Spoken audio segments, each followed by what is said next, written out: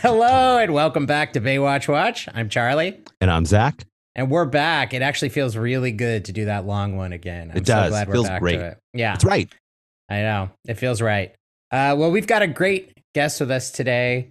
Yes. He is a writer, a comedian, and a director. Please welcome Arik Cohen. Thank you. Thanks for having me. Thank you for Thanks being so here. much for being here. We're excited to have you. Yes. So have you ever watched an episode of Baywatch before?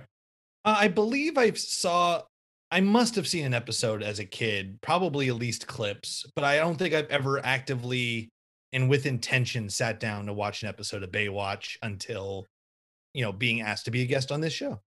Cool. Well, we're so glad you're here, and let me tell you, would you believe that this is a very, very good episode of Baywatch? No, I actually enjoyed it overall. I mean, I thought I've had this thing recently where, and by recently I mean the last couple of years, where I've just started growing to kind of hate kind of this cynicality that goes into like the consumption of art of any kind. Oh yeah, it's not cynical at all. Yeah. And so even sitting down to watch something like this, I kind of sat down hoping to enjoy it on like its own level or even on a higher level than it intends. Yeah. And I feel like it kind of did that. Like I was never bored during it. Yeah. And I don't want to spoil anything, but Zach, at least for the two of us, this might be a 2-in-a-row sixer. It is. Look, I'll tell you what. Early on in this episode, I was like, I know who's getting my best actor award. But then it changes. Wow. and then I was like, this is feeling like a 6. I loved it. Yeah, like Arik, this show, of course, it is not the best show of all time by any means. Baywatch. But, me and Charlie and guests often, we do take some enjoyment sometimes in a fun way, not too cynical or anything. Like bad television, it can be kind of fun to watch. Mm-hmm. I do feel like this episode, I'm like, this is pretty good. It's definitely soap opera-y in like some ways, but I think really well done. And I just loved it. I was like, this is a good story. I enjoyed it. It was fun. Yeah, it's a little, there are elements of it that are dated. And I'm sure that's the case of every episode of Baywatch. Yeah, pretty much. Yeah. And I will say though, how well executed by syndicated TV of the 90s standards, the A storyline is really highlights how bad though the B storyline was. Sure. Yeah, it's a really bad B storyline, which generally they almost always are. We generally don't get an episode where both the A and B plots are on the same level. No. And honestly, yes, it was like a very well executed A plot, but let's also admit that it is absolutely insane. It is. Yeah, it is. But in a fun way, for sure. Yeah, as you said, you knew who your best actor was going to be. I also know who mine's going to be. I think it's pretty obvious who that person is, except I will say, yeah, please. Honorable mention is going to go to the boat captain. Yes. In the I'm glad you brought that up. I loved his acting choices. Oh my God. The way his face, like when he was like, you want to see some sharks? Yeah. I was like, oh, incredible. This guy knows exactly what show he's in. He felt like out of a campy horror film from like the 80s or something. I loved it. I love that choice. Yeah. It wasn't really like the line reading either. Like I remember I was about to write down in my notes. Yeah, I was about to write down great line read, but it wasn't. It was the face and the action. He had this giant smile on his face the entire time. I wish he could show, but he did this kind of thing, almost like Chris Farley character, the Van Down by the River character, where he was kind of rocking side by side. He was into it. He like fully committed to everything about his character. Yeah. Oh man, amazing. And I wish he had come back. Turns out, unfortunately, he was a dream character. Yeah. I would love to get into the dream stuff later. Yeah. So should we launch into our recap? Please, yeah, let's do it. All right. So this is season 4, episode 16, Mirror, Mirror. So we open on Matt and Summer rescuing a surfer from a shark in the water, and Matt seems really scared of the shark. And the shark gets Matt and he screams for help. And he wakes up and it was all a dream. Fun fact, by the way, the shark they show in this scene is a sand tiger shark. They don't like ever attack humans. So they're the ones that they usually put in an aquarium. They're very like docile, just kind of like They don't really get aggressive too much. Yeah. Yeah. But they have the raggedy teeth though. Yeah. And might attack them in the dream. That's true. Yeah. And do they represent being afraid of relationships? They do actually. Yeah. Okay. So that all checks. Symbolism is obvious. They did their research. It is funny that it's, well, yeah, I mean, we'll get to it, but it was about symbolism, but then it's not. It's just. Speaking of, I think before we continue with the recap, Zach, you had something that you'd like to share with everyone. What is it? About The Way Down? Oh, yeah, that's right. Arik, did you see the documentary on HBO Max, The Way Down? I did not. It's about this Christian cult that they emphasize like weight loss within there. A lot of odd details, all kinds of stuff. Anyways, the woman that led the cult, her husband was this guy named Joe Lara, right? Lara, yeah. And I was like, this guy looks kind of familiar. And they mentioned that he's an actor in there. So I look up his IMDb, and he was in an episode of Baywatch that we've already watched. He played Yasmin Bleeth's boyfriend in her first episode. The guy that goes down, fiance, that's right. And he's supposed to get big clams for dinner and everything. He's gonna get big clams, yeah. Yeah. So this was the part 2 of Kelly Slater's farewell episode, Tentacles. Yeah.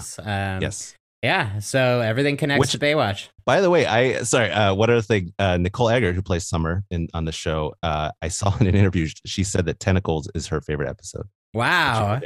Yeah. Arik, it had a big giant fake octopus in it. It did, yeah. It's pretty ridiculous, but fun. Yeah. I mean, I should watch it. I do like I like underwater monsters in movies and shows, and I love cephalopods. And you will love this one then. Yeah, maybe I'll check it out. Ever since 20,000 Leagues Under the Sea, I've always loved a giant squid or Oh, nice. This has that kind of. It's very rare that Baywatch goes for something that's not of this world, but when they do, they go hard. I think I always enjoy it when they do. Yeah, absolutely. Yeah. So then we got Matt telling Summer that he's having nightmares about sharks. And she says, well, what about those sightings off Point Doom last week? And he says, nope, it's not that. I was thinking about it before that. I haven't had a full night of sleep in a month. They're getting worse, but last night the shark actually got me. So she hugs him. And then we get a real foreshadow of the red pill, blue pill situation. Yeah, this is where the Matrix springs from. Enter Carrie-Anne Moss talking in the mirror. And I was just going to say, I honestly, I mean, I just loved Carrie-Anne Moss's performance throughout this entire episode. I was just blown away by it. I loved it. I would say, like, particularly Gwen. Yeah. She was so good at flipping back and forth. She was so good at flipping back and forth. But there is that one Oscar moment scene where she's doing both in the to each other, which I just like. I made my girlfriend watch it because I was like, this is the craziest thing. It is. Yeah. It's. I would say it's probably not very realistic, of course, but as far as like Hollywood type stuff goes for this, I was like, I loved it. It a little campy, but I mean, I just loved her performance. Yeah. So this what we saw is not a thing. No. So she says, you only have one problem, Gwen. You're a total mess. You never do anything with your hair. You don't know how to dress. You just don't seem to care. And then from behind the door, we think, Maddie says, of course I care. Why do you have to be so mean? She says, I'm your sister. Oh, no, Gwen says that. Gwen is the nice one. That's what Maddie's... I said. We think behind the door, but it's. Oh, I see. Wait, yeah. We think Gwen is saying that behind the door. Right. Yes. Yeah. Yes. And so she says, I'm your sister, Gwen. No one will be this honest with you. You're never going to get a man the way that you are. And then Gwen says, you know what? I am going to get a man. So she steps out in her baggy shorts and shirts, very much doing the she's all that ponytail and glasses thing, and still being shoes with socks on the beach. Yes. Yeah. Yeah. Like sure, not like the best outfit, but it's obviously Carrie-Anne Moss either way. And so then I called this shirt that she's wearing a TC Tugger. Oh, that's funny. Yeah. It's got the knot on the front. Yeah.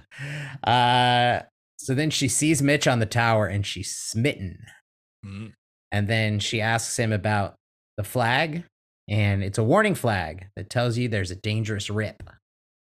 And she says, you know what? I'll stick on the sand because I'm not a very good swimmer. And then Mitch is like, all right. And he moves on. And she says, I'm Gwen. But then Mitch doesn't hear her. But then finally he's like, oh, it's short for Guinevere, right? Well, Guinevere, put on plenty of sunblock today. Don't want to get sunburned. So she smiles, puts out her towel.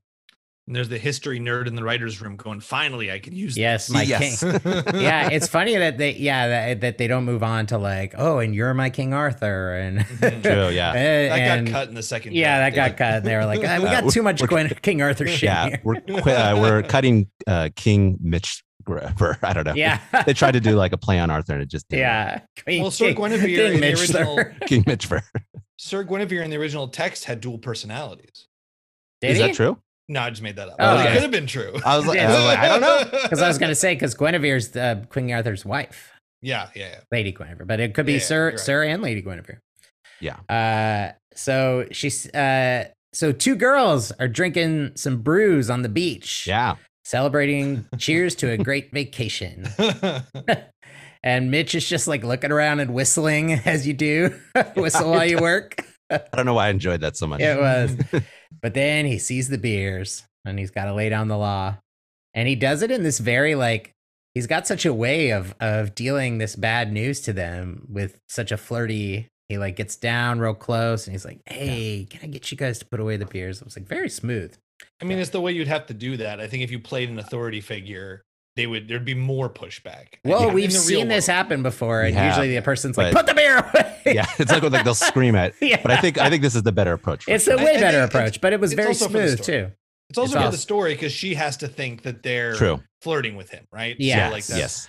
Also, sorry that I keep interrupting the synopsis. No. Please do as much as you want. The synopsis is the episode. So please interrupt at any time. I'm not gonna. I thought it was. I realized how much of a loser I am watching this episode because I saw they cut to the two girls like cracking open the beer, and I thought to myself, you're not allowed to drink beer on a beach, like a public beach like that. They should put those away.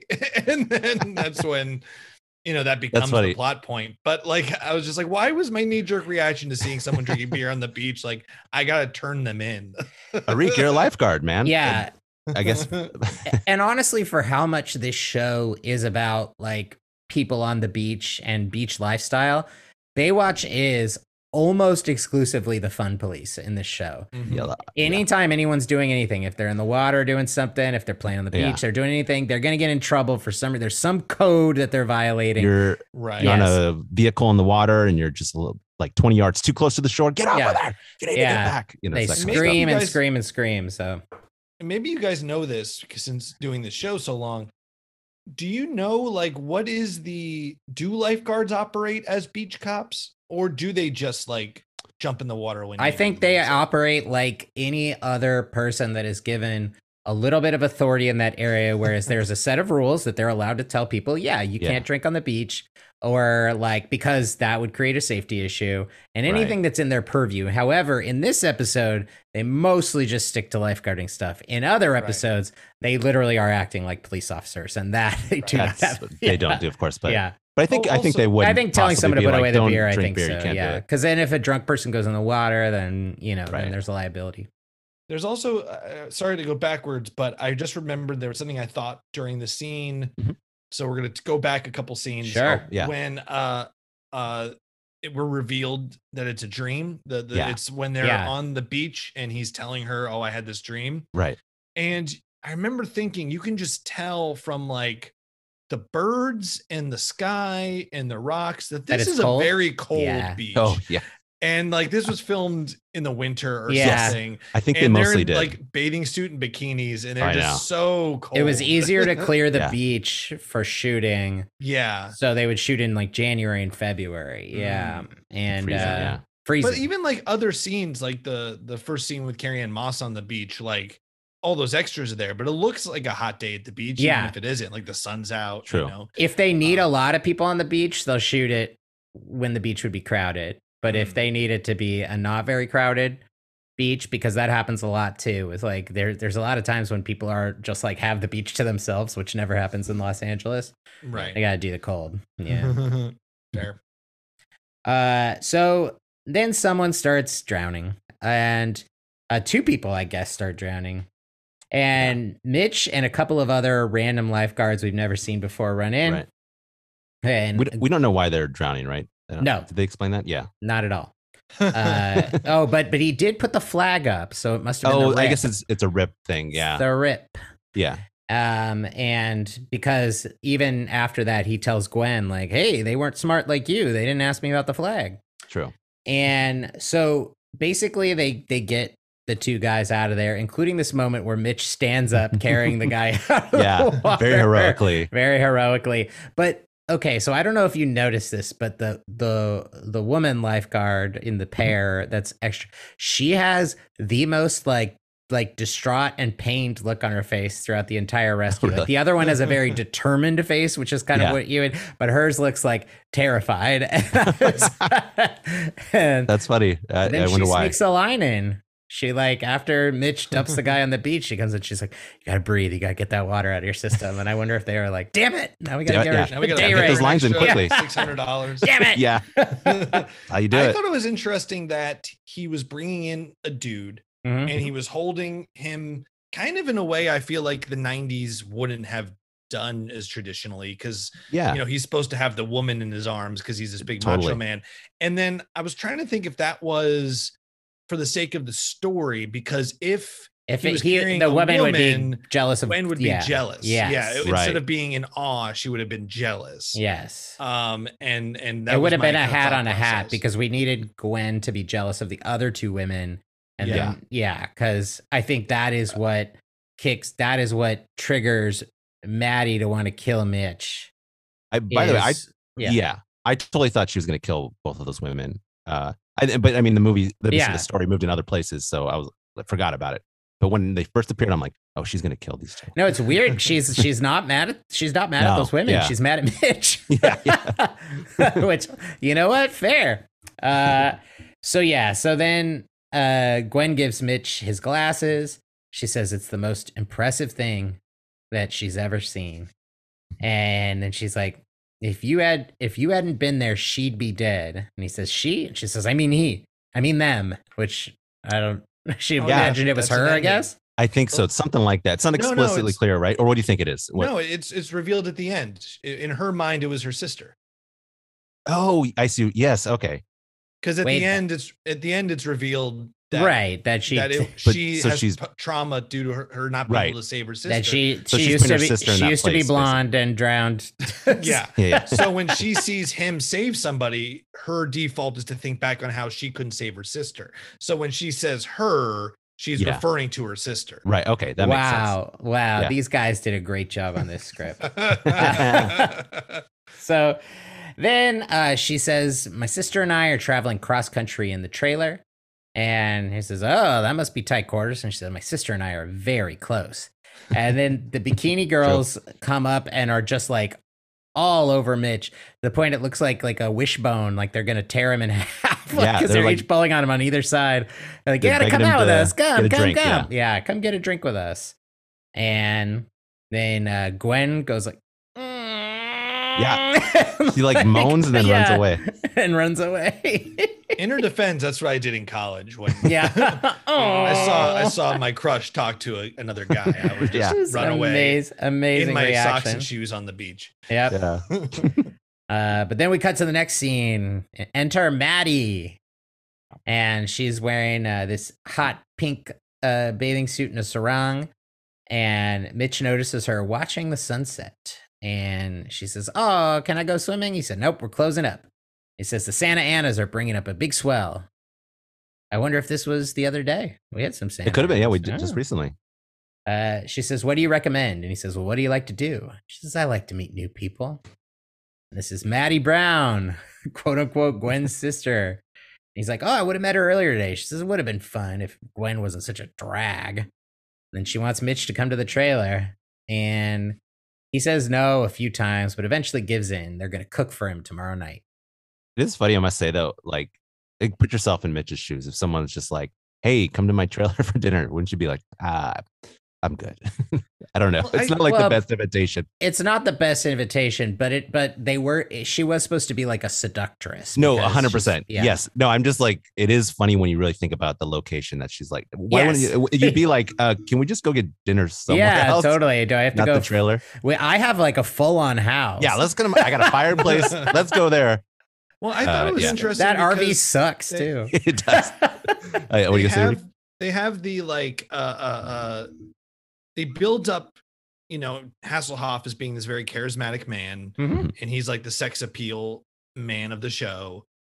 But I noticed that like throughout at least this episode, his sex appeal is in this weird, like not really knowing what's going on way that reminded me of like Adam West in the original Batman series, where like he's clearly like being invited to hang out with a beautiful woman, but he's not really reacting like he knows that. Well, so I will say, that Mitch, he has a son, so he's very particular about the women that he enters into. I think they also want to always portray him as being a very, very good, upstanding guy, and he is constantly being propositioned by women in episodes, and this is kind of his standard reaction. So but his going into the RV, like that whole scene, plus which we'll get to, plus like his interactions with both versions of Carrie-Anne Moss, it feels like that he performs as if this is a coworker. Yes, and I think that's kind of silly and fun. Yeah, no, you're absolutely right. It's very chaste. Yeah, and I also think like there was like another episode that I can think of was when that woman kept insisting that he eat her like chili. The older woman in the boat, and she's like, I think that's the former wife of the sea captain we meet in this episode. That must very much like she was very similar. Yeah, she was very, very similar. But yeah, similar moment. Yeah, you're totally right. Like he doesn't, but there are women where he's like, oh my God, like I'm falling in love with her. Yeah. But the interesting thing is the fact that he even allows either of these two very odd women, because no matter what, like neither of them seems like grounded. Well, yeah. I feel like, this is my guess, can't say for sure, that the writers were maybe like considering the subject matter and what she's dealing with. They're like, we can't be having these scenes where he's just like making out. I mean, if he has sex with right, exactly, because he does in other episodes, believe it or not. But yeah, I know what you mean in this one. But if they're trying to sell the idea that this is a fake out on him, right? Like he's not supposed to know the twist, nor are we until about the midpoint. Yeah, I think it would have worked if they didn't give her a sympathetic backstory towards the end. Sure, like, but if they're doing that, you would think the main point would be to have him really fall for it. Like, and he never seems like he thinks that this is not weird. Like he knows from the outset something's off here. And I think almost for the story, I almost would have preferred it if he didn't necessarily realize that. No, totally. And I think we probably could have gotten that, but unfortunately we needed the shark thing. So all that time that could have been spent finding out more about this been an A story. Went to the sharks.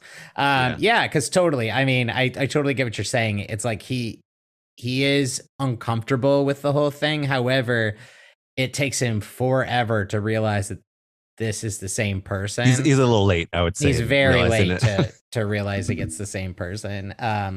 So then Summer approaches Matt and she says that she's going to go diving in a shark tank, or he's going to go diving in a shark cave.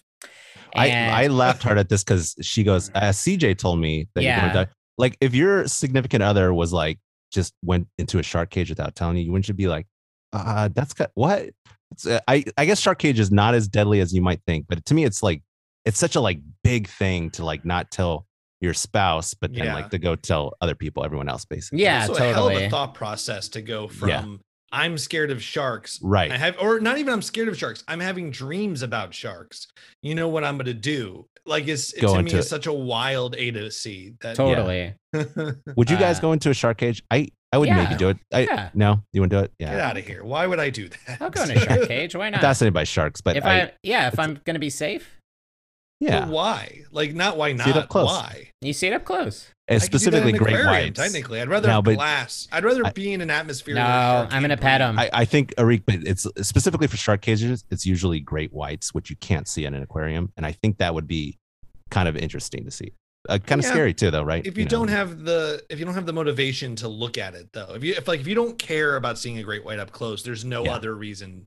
True, I agree. Shark cage. Well, if you don't care, then it's a moot point. Yeah, that's what I'm saying. Yeah, if you just literally don't want to, I think we're asking whether or not safety is a factor. I think Zach's hypothetical. Zach's hypothetical was not. Yeah, but his hypothetical wasn't. Assuming you really want to see a great white shark, would you want to go into? I think that was implied, though. No. It's not just do you want to? Because I could see that. I could see. No, I have no interest in that. But yes, I guess assuming you wanted to, would you have any concerns about safety? I mean, I would, and I would do it if I was getting something out of it beyond just seeing a dangerous thing up close. Right, like if you were part of a documentary or something like that. I was getting paid. Oh yeah, that too. Yeah, sure. Yeah, I wouldn't. I don't think I'd pay to do it. I mean, I think overall they're very safe, but I do remember when I was a kid, there was like some special something like like ABC News and someone in there, and then the door like opened and there was like an issue. The person was fine ultimately, but it was terrifying. Wow. I mean, even in his dream, it was safe. Like he never got in trouble. It was this is true. Yeah. Spoiler alert. This is a dream. Oh yeah. Yeah. So basically, she's like, "I want to go with you," and he's like, "Okay, fuck it, let's go." And then we get the entrance of our boat captain. Yeah, Marty, who is chumming the water. Just barely. He's got a few pieces of meat. He got and she's like, "Do you have to do that?" He's like, "I thought you wanted to see a shark." With a giant smile on his face. Yeah. And Matt says, "Let's get on with this." He says, "You're the boss." And then Matt by the way, I got to point out, this is when I first noticed something that I appreciated about this episode as well. Whoever did the subtitles, and here they put serious violin music. And now this is like a running theme. I don't know. Did you have the subtitles on, Eric? No, I usually don't do that. Charlie, you probably did though. Yeah, or I no? did. Yeah. Yeah, whoever did it this time, they had some fun with the music descriptions. I might just drop them in here and there. So,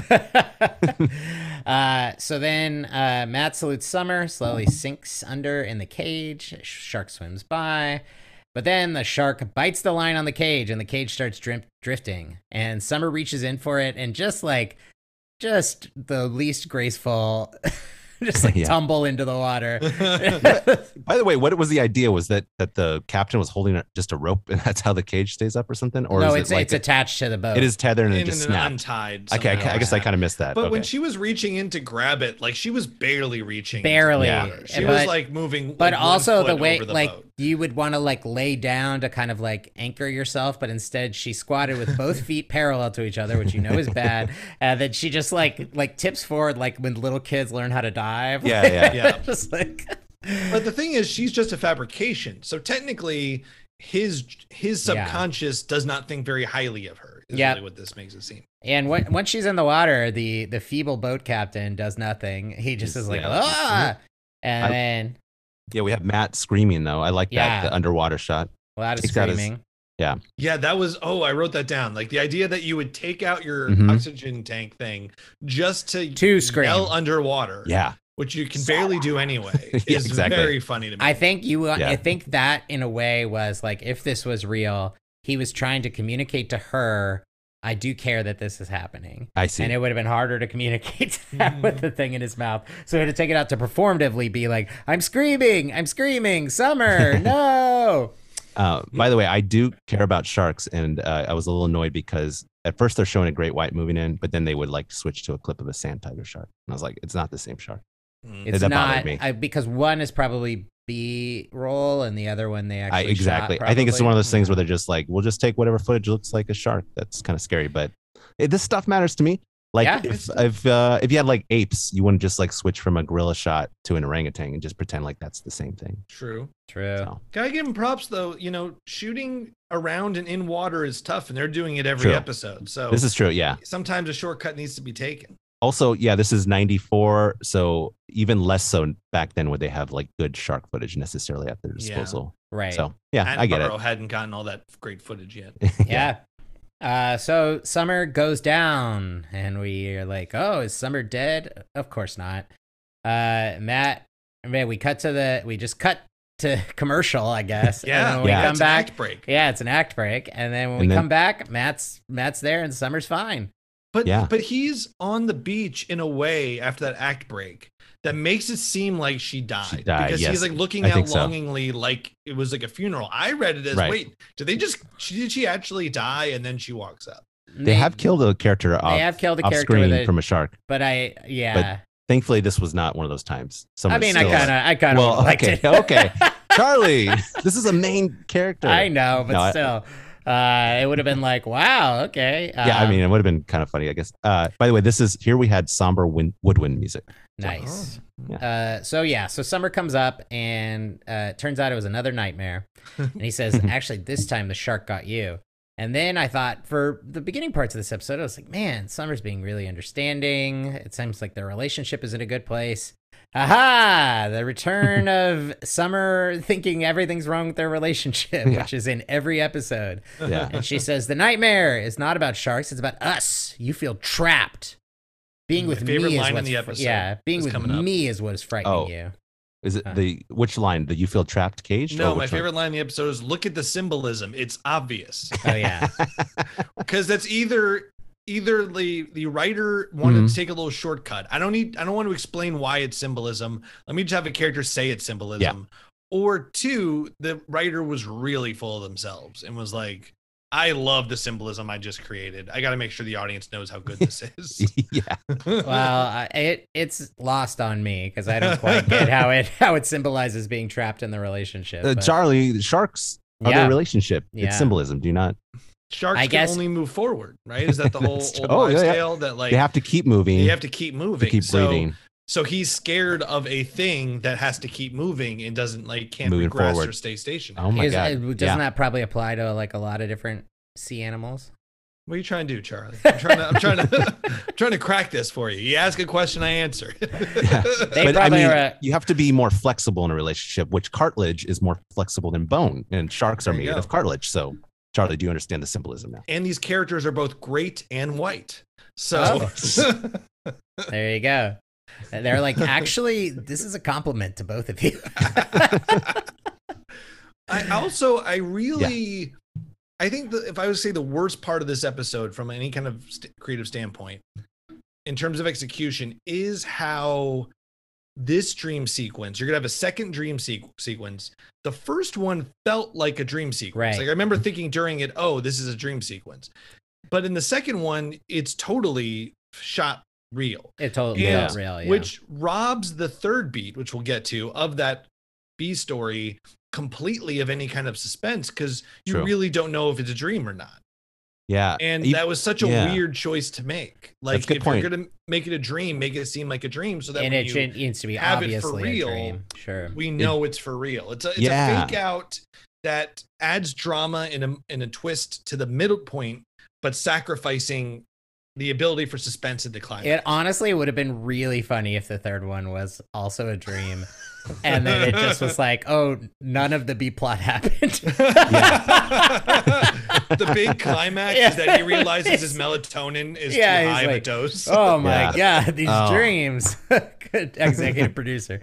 I would have loved that. So we cut to Gwen and Maddie's trailer, and we got Gwen says she saw him first, but Maddie says he's coming here to be with me because I'm glamorous and exciting to be with. We reveal Gwen and Maddie are the same person. And is this standard for Baywatch? Well, this sort of, what do you mean? Sorry. Like, are there a lot of episodes that have a twist like this? And if there are, do they usually reveal them at the midpoint? That's a good question. Do you remember, Charlie? They must have had twists before. What else do. They generally do reveal them to the audience before they reveal them to the character. So it's like I thought that was a weird choice. Yeah, it's like an omniscient narrator thing rather than a twist for us. Because up to that point, nothing in the text makes it 100% clear they're different characters. Like, something's off, but there's no explicit statement or any kind of thing that says these are definitely the same person until that midpoint moment where she's speaking to That's the moment we reveal, right? Yeah. But I'm like surprised because I feel like this is trying to so hard to be like a Hitchcockian kind of feel that like you think of something like Psycho where there's also like a double identity thing going on, but that's not revealed till like the last scene or like the second to last scene. Yeah. So it's interesting that they were following this like Hitchcockian path so much, but to reveal it way early was. I think they would have grounded the characters a little more if they wanted us to suspend the disbelief, because it did feel so much like it was. I felt it was pretty clear from the moment that we just never saw the two of them on screen together. Like they did it very clumsily, I guess. Maybe, but I think it's only clumsy because we're watching it as like three people who wouldn't normally watch the show in the 21st century after having watched the golden age of television. I'm wondering if we were just like three normal dudes in 1994. Yeah. If we would have picked up on it as nuance, like we might have just taken everything at face value. I don't know. Is my thought. I don't know. That's possible. Yeah. I will say this though.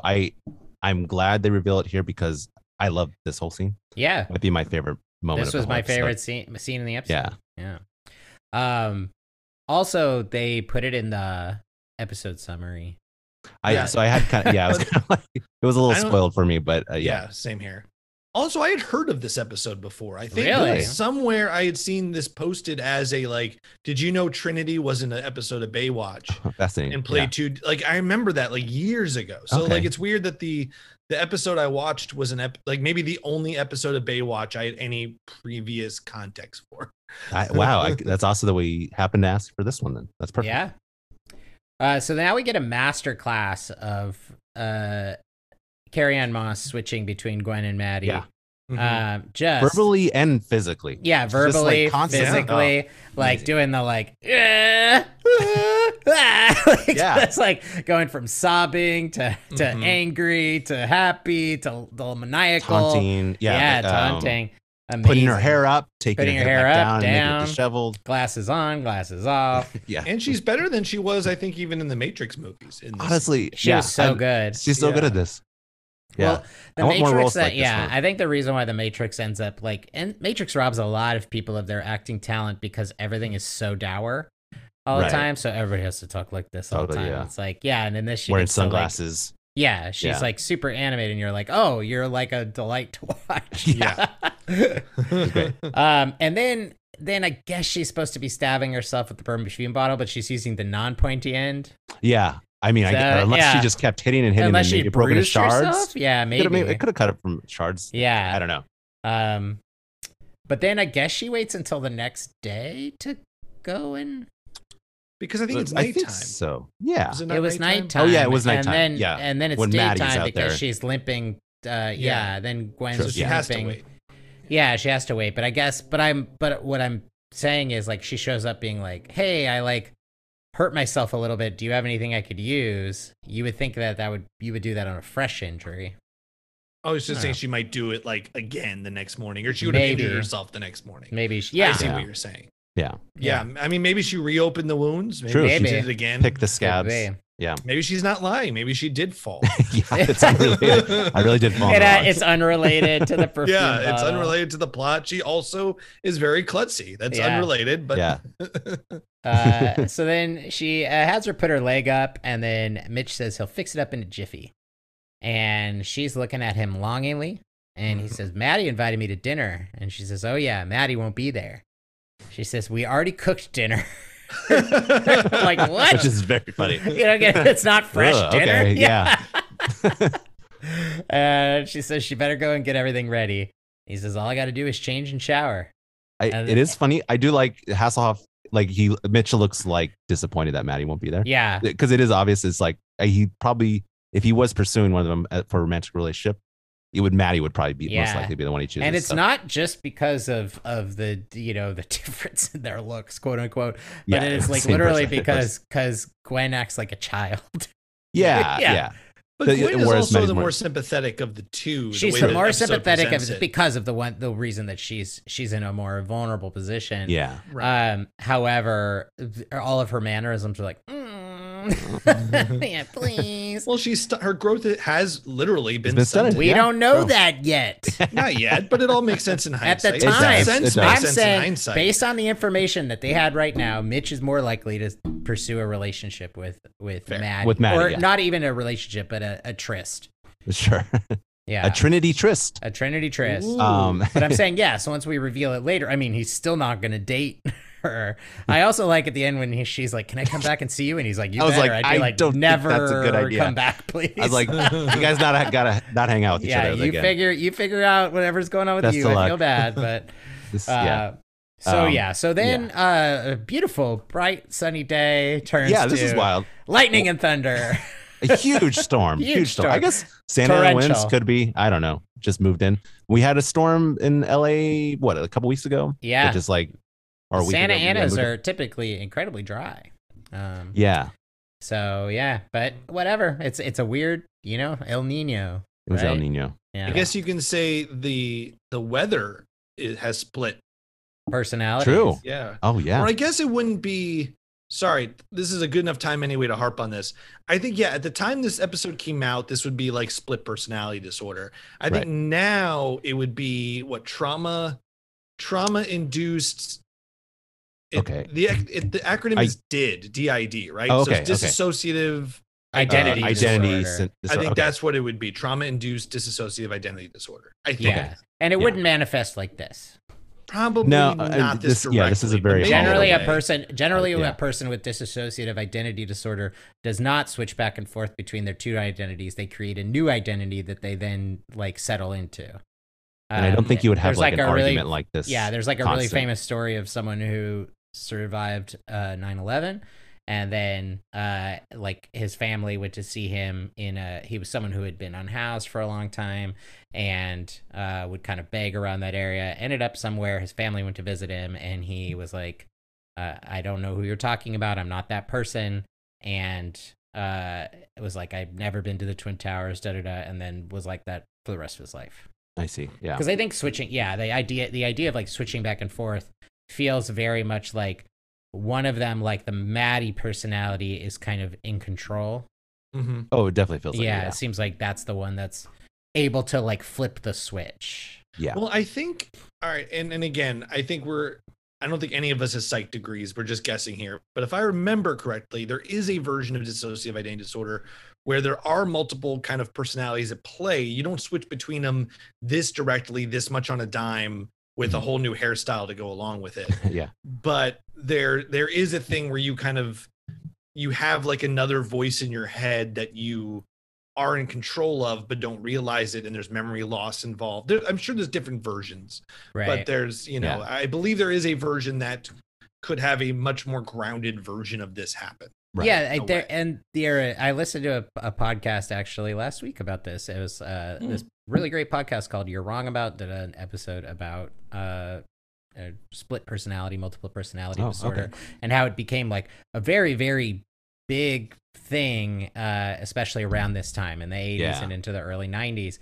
And it actually ended up getting also kind of wrapped up with the idea of repressed memory.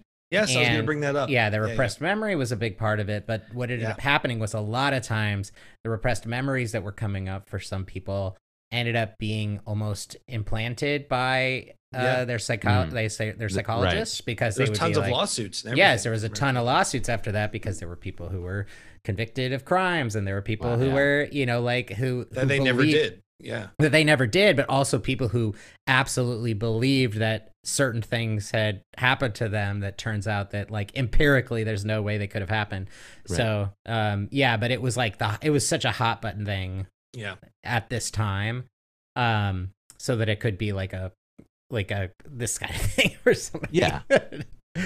Have a Jekyll and Hyde type yes, thing. Yeah, it's never this clear cut. Is there? I'm assuming there's a movie that's similar to what this storyline is, right? Do you guys know? I don't know. I mean Psycho is similar. Psycho is similar to because he thinks he's also his mother. Which is another. It's a different. It's different. But what about the movie Identity? I never saw it, but I do know the twist. Me neither. Yeah.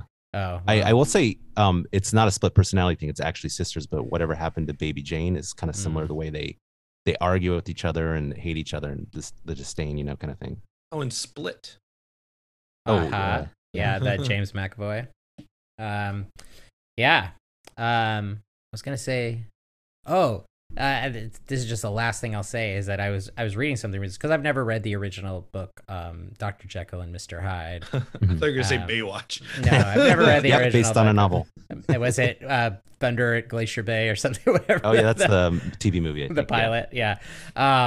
But no, that in the book, apparently, like the main twist of the whole the last couple of pages reveal that they're the same person. It's not that like our common understanding of Dr. Jekyll and Mr. Hyde we all know is that the this twist. person switches, yes, but it's the idea is that there are these crimes being investigated, and then at the end they reveal that like Dr. Jekyll is Mr. Hyde. I mean, that's a good twist to that story. Yeah. But we all know it by now. But it's so interesting because we think of that as being what the story is that he like it's like a werewolf type situation. Yes, when the full moon comes out, he changes.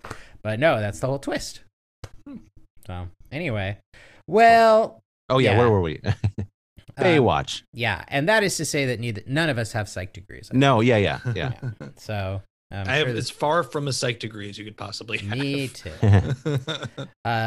So then Mitch Maddie's getting the drinks ready, and she puts a lot of drugs in Mitch's drinks. She opens up 3 pills. Yeah, it's a lot of drugs. Yeah. We don't know what this drug is, but we that's don't know. A lot. And it looks like a prescription pill, so sleeping pills, I guess. Yeah. No wonder it kicks in like within seconds. Within seconds, it's like about 10 seconds. And Mitch enters, and then Maddie's like, Gwen couldn't make it tonight. Mitch is like, well, that's weird. She said you couldn't make it tonight. Yeah, this is the point where Mitch really should be like, I would just be like, fuck is going on here? But he doesn't. Yeah. Yeah, because like, why would I even want to have dinner like with these 2 sisters like who like both are like all so odd and clearly seem to hate each other? Yeah. Like as soon as she started talking shit about her sister and being like, hey, she sucks. She's a real drag. I hate being on this vacation with her. You should come over for dinner tomorrow night. I'd be like, no thanks. Yeah, sounds like you guys are going to fight. It's going to be uncomfortable. Yeah. So then she says, when it comes to entertaining men, Gwen is a basket case. She asks if Mitch likes lamb chops, and he says he doesn't eat much red meat, but he loves lamb chops. I love little details like that that don't really matter. Yeah. Why couldn't, like, whenever someone invites me over or something like that, I like, unless it's like something that I don't eat. Yeah. Like, you know, if it was like, if I was a vegetarian or something, then I would clearly be like, I don't eat meat. But if I'm like, if I do like lamb chops, I would take out the qualifier. Well, I don't normally eat this shit, but I will tonight. I wonder if he was hoping that maybe by being slightly rude, they'd kick him out and he wouldn't have to go through with this. Possibly, yeah. Yeah. I don't normally eat lamb chops, but I hope yours tastes good. So then she gives Mitch the drugged wine, and she says, to dreams coming true. Even that toast, I'd be like, we just met. What? Something's weird about this, yeah. And what are those dreams? Yeah, I don't know. Shark dreams. Yeah. They do come true later. Also, one of them is sitting and one of them is standing, which is also a little weird. Like, I feel like you're toasting wine, or if you're just like having hors d'oeuvres with somebody, like usually you're either all sitting down or both standing up. Yeah. Or both standing up. It would be weird to have like one person sitting on the couch, and one person just standing over them saying, hey, welcome. I also don't even know how long those rolls have been out on the table. They made them earlier in the day. Like two rolls just sitting on the table, like as she's getting things ready. Yeah. She says that line right here. After dinner, I was thinking we should turn on some music and dance. Which is also a weird thing to say to someone. Weird to say. Like, okay. Yeah, it is. She's like, I love to dance. She's like, do you like to dance? And he's like, and then he says, are you sure Gwen isn't going to be upset about this? And here we get sensual saxophone. Yeah. Yes, that's right. She says, Gwen doesn't know how to have a good time. She says, tonight is about us, to new friends. And then Mitch is starting to feel it. And then he passes out. And she touches his lips. And then we hear, shh, don't do it, Maddie. Don't take him there. Shut up. You never know what to do. And Maddie gets in the car, and Gwen says, it's condemned, Maddie. This place is dangerous. You're weak, Maddie. Yeah. We don't know what this place is. We don't know what it is. Really fully found out. I think it's a basement on the beach, which is weird. Yeah. You're talking about the tide, so it has to be on the beach. But it's clearly seems like a basement. It does seem like a basement, yes. So, but it is. I don't know. But it is one in which, whenever the tide comes in, it fills up. Right. What kind of basement is that? I don't know. Like no one would have this. That would already be destroyed. Yeah. Like it would have just fallen apart already. It got condemned like 6 hours after they built it. They're like, oh, the tide comes in. It's condemned. Oh, we built this all wrong. I'm sorry. So then torrential waves are crashing against rocks as she drags Mitch down the stairs. And she handcuffs him to a pipe. And then she lays next to him and strokes his face. Here we get seductive saxophone music. So this is different from sensual. She says, "Don't worry, Mitch. I'm going to take such good care of you." Then kisses his face. "We're together now and no one is going to bother us."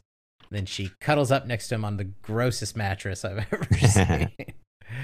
And so wait a minute. Okay. Also, what's up?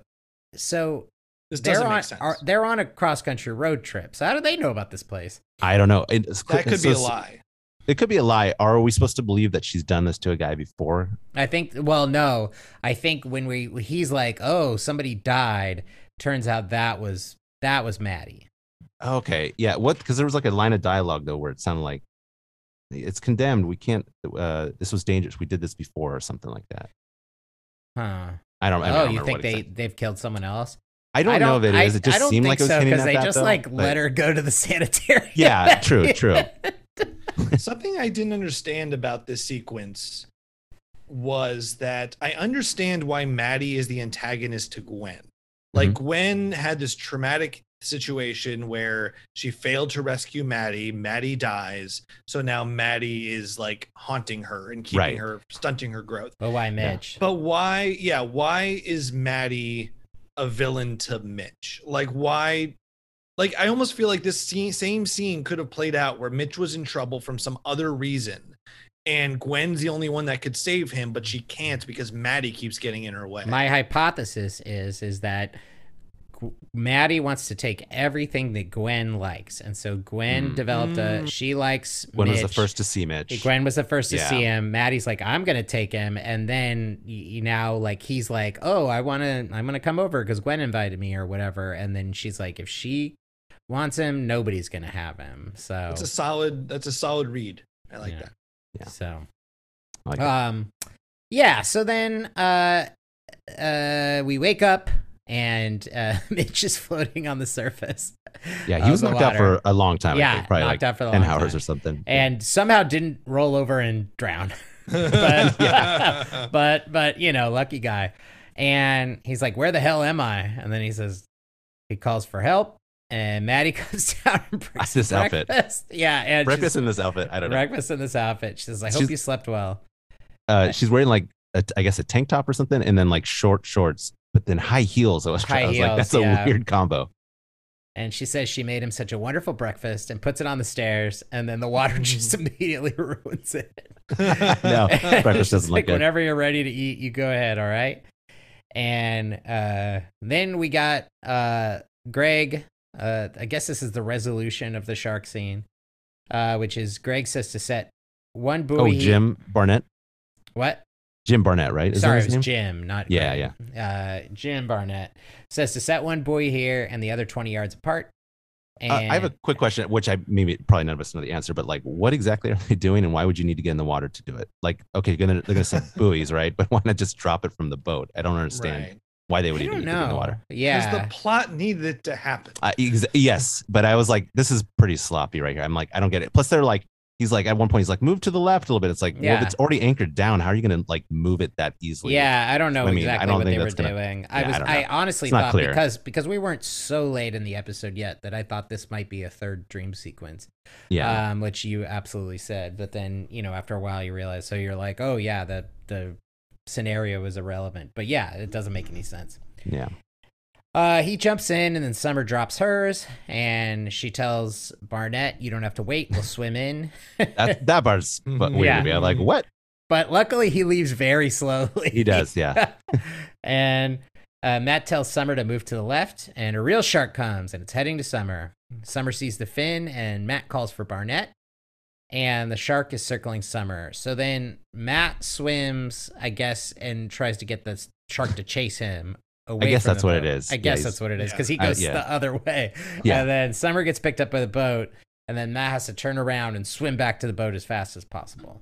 And he makes it right as the shark lunges. Whew. I thought he might get bit because they show the shark doing the they show a great white like breaching. Yeah. Which is, I don't know what to say. It wouldn't make sense why it would be doing that if there's not like a sea lion or something underneath. Yeah. I mean above it for it to and then they have that line where he says like, I don't know whether this is a dream or whatever, and then he's like, she pinches him, and he's like, oh, I guess it's real or whatever. Yeah. And like, for this scene to carry any kind of dramatic weight, that would have had, or that or something like it would have had to happen at the start of it.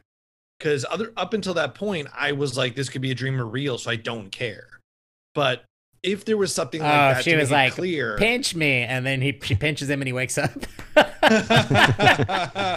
But like, if at the beginning of this scene, like something is revealed that makes it clear this is not a dream, then I might have been like, oh no, a shark attack, and this one's real. We've gotten verification. Right. But without that verification, it just becomes like, well, this could just be a dream. Or the real way to solve it is that second dream sequence should have been clearly a dream sequence from the start, where you see like the swirl and the dramatics and the color and whatever to denote it, so that you know this is real just because it's not filmed in the same way. Well, and it also doesn't solve the inherent problem, because just because he didn't let a shark eat her doesn't mean their relationship is okay. No. Like, he just isn't going to let her die. Rocky. But otherwise, like, she's like, you saved me from a shark. I know. We must be fine. That doesn't mean it's going to save a relationship. Not at all. So you're right. That's a very low bar. For exactly. Like, not letting her die. By not letting me die. You know what they should have done is when he said, pinch me, and then she pinches him, and then he looks up, and it's Marty. That's the sea captain that is pinching him.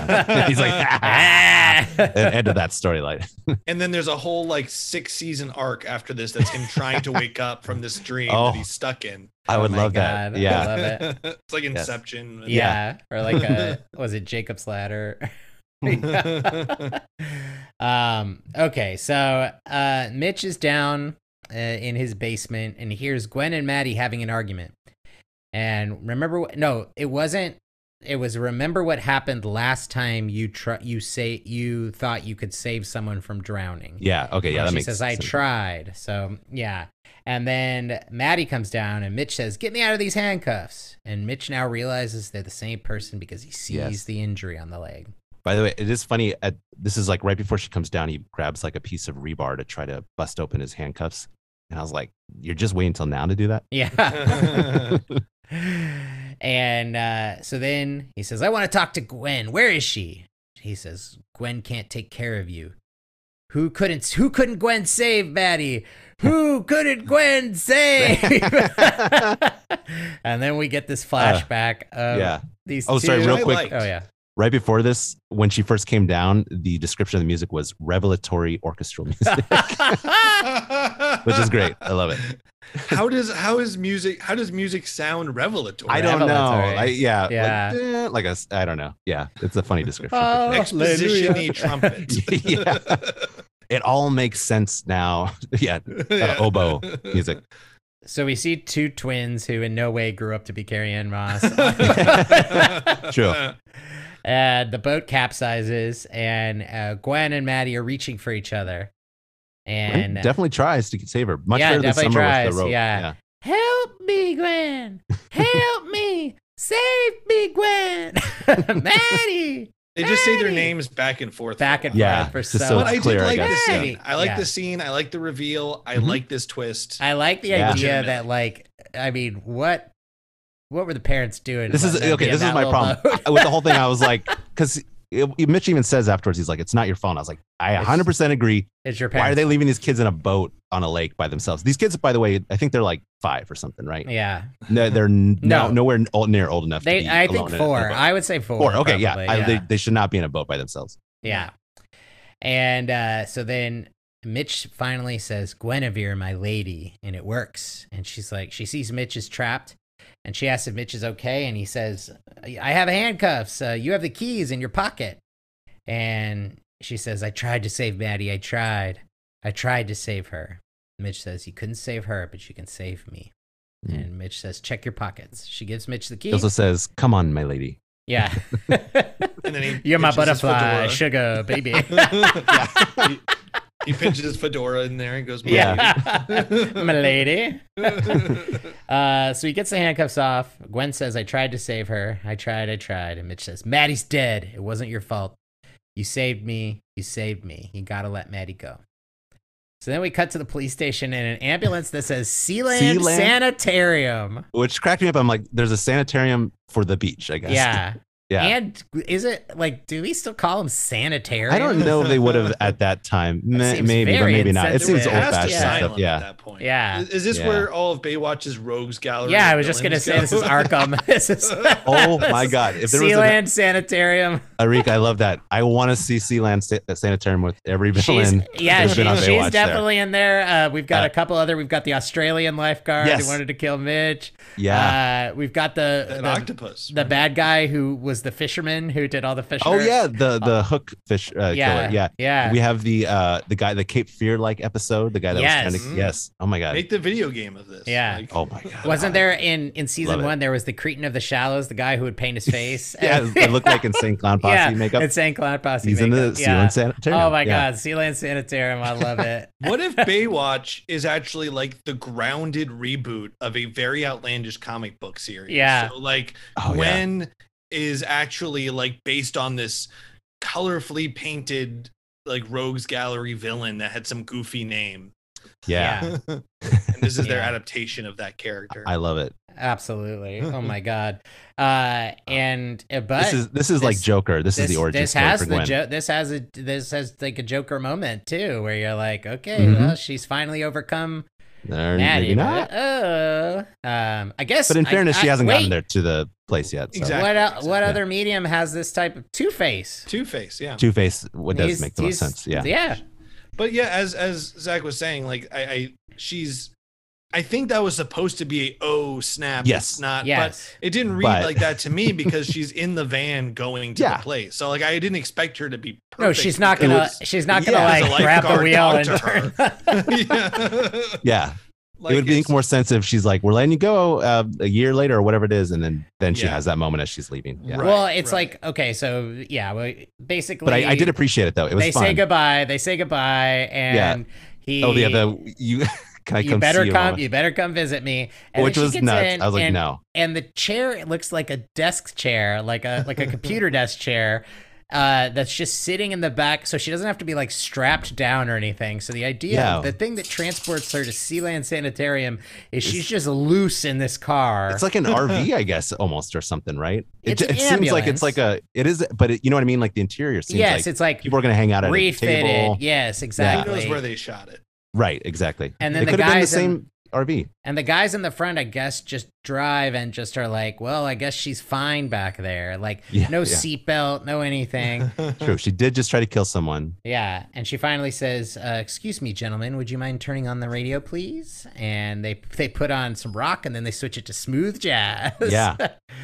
And then she turns into Maddie again. I have to dance. I love this. I had one note, though. I feel like she should have danced. That part should have happened. She didn't dance, though, but there should have been a moment where she was dancing. Very Twin Peaks-esque. Yeah, very Twin Peaks, like Audrey. Yeah. It didn't read to me as foreboding, though, particularly because the drivers didn't react.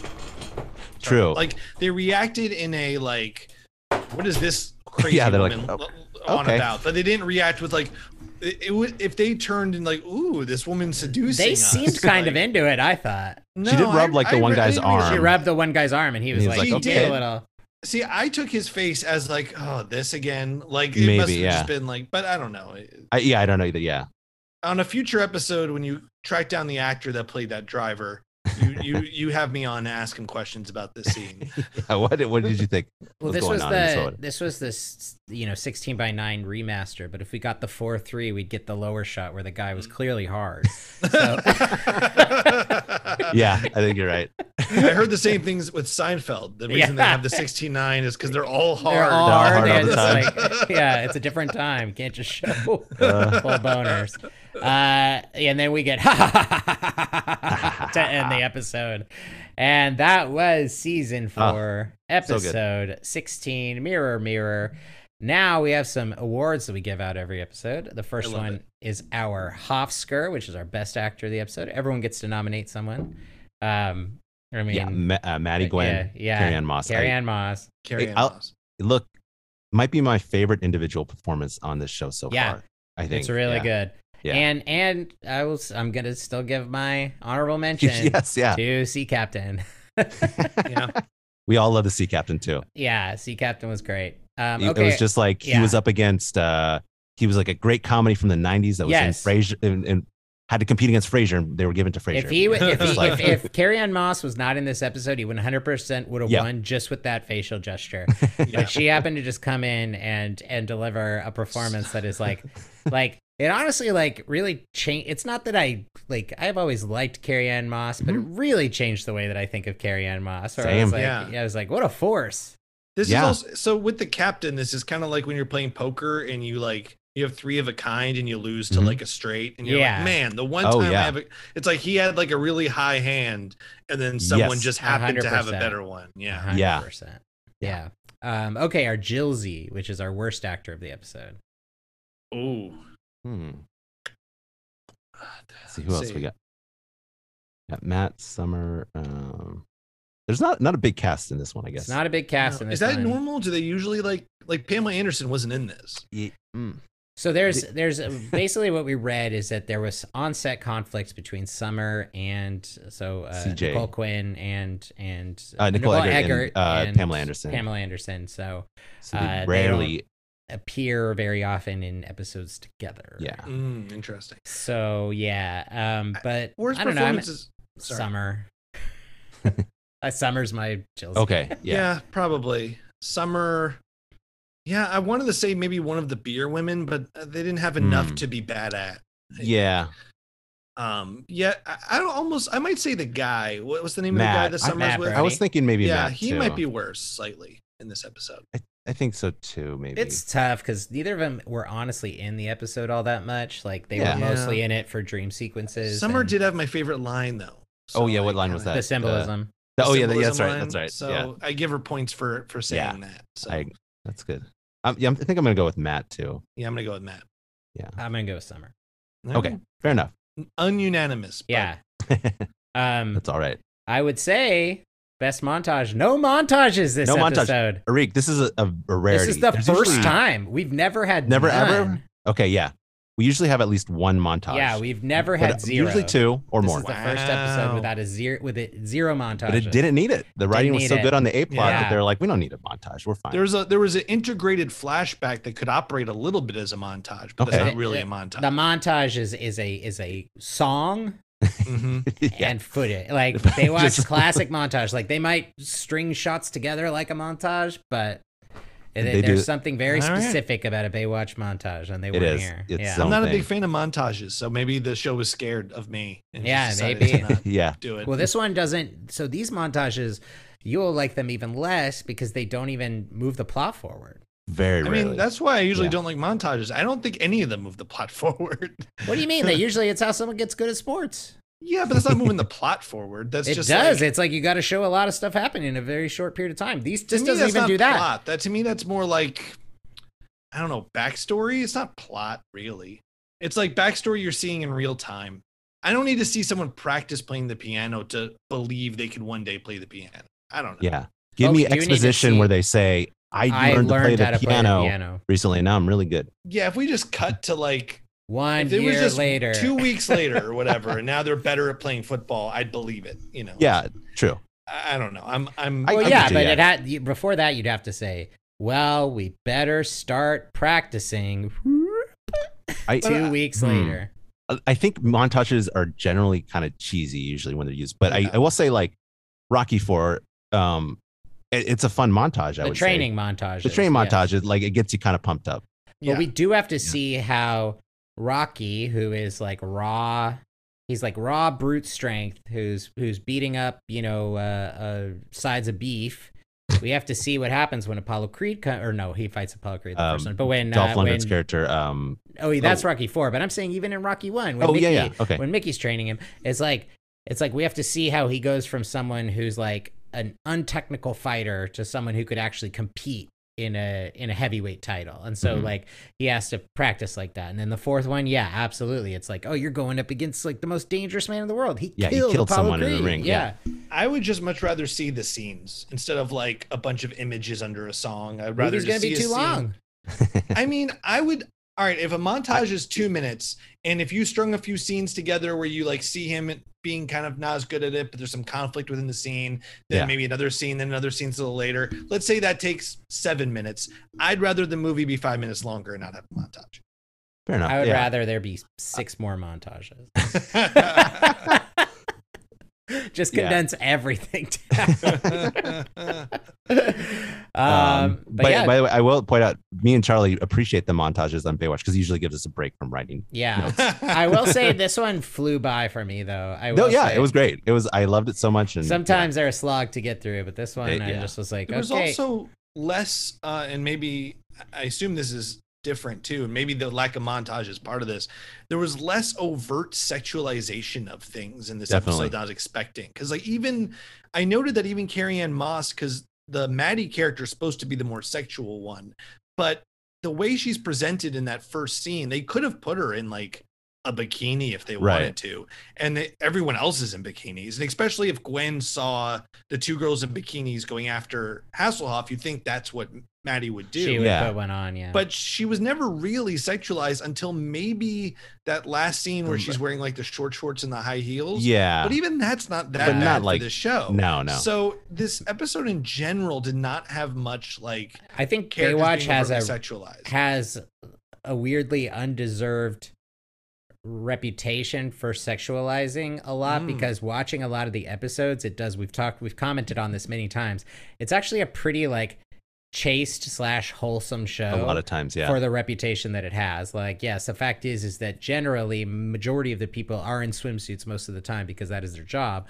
and every once in a while there's one in which there's a little bit like more like a Pamela Anderson montage or something where but those are rare. They're not very common, at least not very common.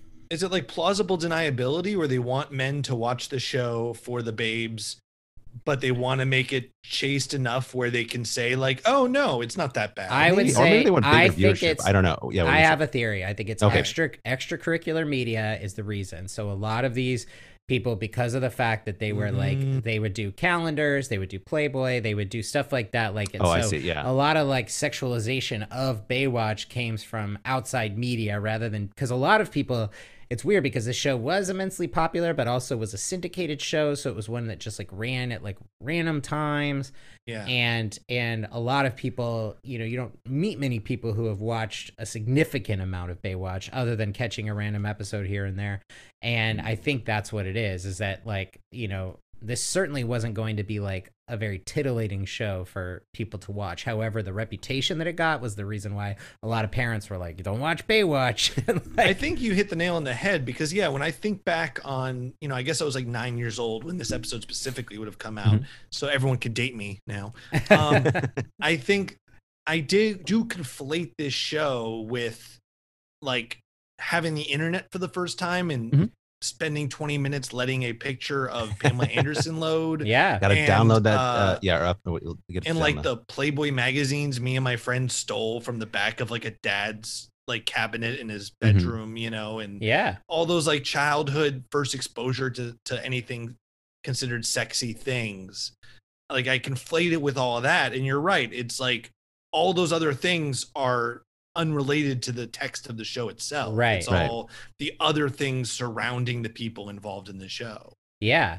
And the show was like, relentlessly adherent to like standards and practices and things like that, and wasn't really pushing the envelope at all. As we see, like there's almost never any bad language, like what the hell, damn it, every once in a while. But really, like other than that, that's all shows at that time. Like, cause wasn't NYPD Blue was the first show to say shit. Yeah. And that was first one to say shit, but like X-Files was started in 1993, was actually quite gory. This one like almost never has any like true violence, like very rare. Almost like once every blue moon, like, someone will die, and it will be because the plot needs it. But it's not like a show in which it's like a high octane action show. If anything, it feels very like an adventure show almost in certain ways. Like we were comparing it to something else recently, a show of the time. Yeah. I think a lot of those syndicated shows can be compared. I think. Yeah. Your Herculeses and Xenas, but those did not have the reputation that Baywatch had, where Baywatch had a reputation of being inappropriate. And that's the weird thing. So yes, a lot of the shows at the time did not have that in there, but they also didn't have that reputation.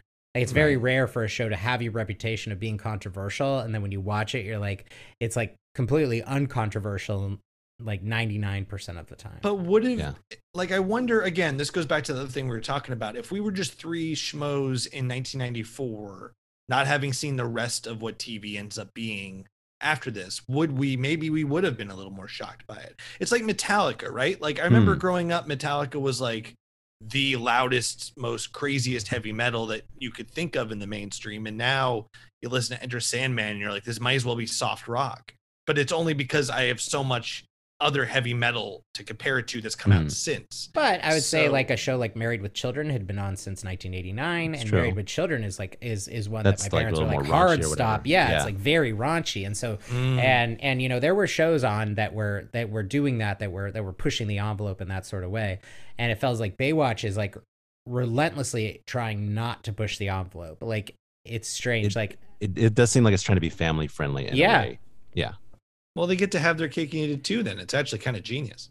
Yeah, yeah. And I think, like, I guess the subtext is just that these people are in bathing suits all the time. Yeah. And that alone was like, don't watch it. Like nothing's gratuitous if they just happen to be in bathing suits. All the time. It's their job. Yeah. Smart. Okay, and finally, our rating for the episode I spoiled my rating 6. Same 6. Is it out of 6? Yeah, it is out of 6. Yeah. I'd give it, I mean, without having seen any of the other episodes, I'd probably give it like a 5. I would give it a 6, but I mean that the mistakes in the B plot were just too egregious for me to be able to give it a perfect 6. Yeah. But again, that's not having compared it to the other episodes. Maybe if I'd seen every other episode of the show, I would have given it a 6. I think my reason is that I love the A plot so much that I was just like, you know what? It's fine. Whatever the B plot. Sons of Sharks. I don't care. Absolutely see taking some off. But I get what you're saying. Yeah. But I give extra credit to Carrie Ann Moss. See, we do that sometimes. We do a little subtractional addition. And the boat captain. I mean, come on. Because the B plot does give you the boat captain. So, you know, there's that's true. No B plot, no boat captain. All right, 5.5. Yeah. Excellent. Right. Yes. Perfect. But yeah, highly recommend this episode. Yeah. Anyone? Well, yeah, everyone please check this episode out. Well, Arik, thank you so much for being here. This was Thanks for having me. This was fun. And do you have anything you'd like to plug? No, not right now, actually. I guess if you wanted to follow me on Twitter, Instagram, Arik the Cohen. But I don't have any projects out at this moment to try to get people to go to. Cool. Well, check out those social medias. Yes. Yeah.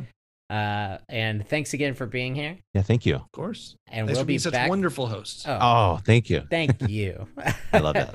And we'll be back. You guys a 6. Oh, wow. Our first 6? Is it? Oh, yeah, people I don't think anyone's ever given us a 6. I'll give you guys a 2.5. I'm being generous. I love we'll be that. Back thank you, Rick. Next week with an all new episode of Baywatch Watch. And until then, stay wet. When the waves are crashing. Thanks for listening to Baywatch Watch. We'll be back next week with an all new episode. If you're just joining us, please subscribe to Baywatch Watch on Apple Podcasts, Spotify, Stitcher, or wherever you get your podcasts. And please leave us a review on the Apple Music Store. It really helps us out. Thanks, and until next time, stay wet.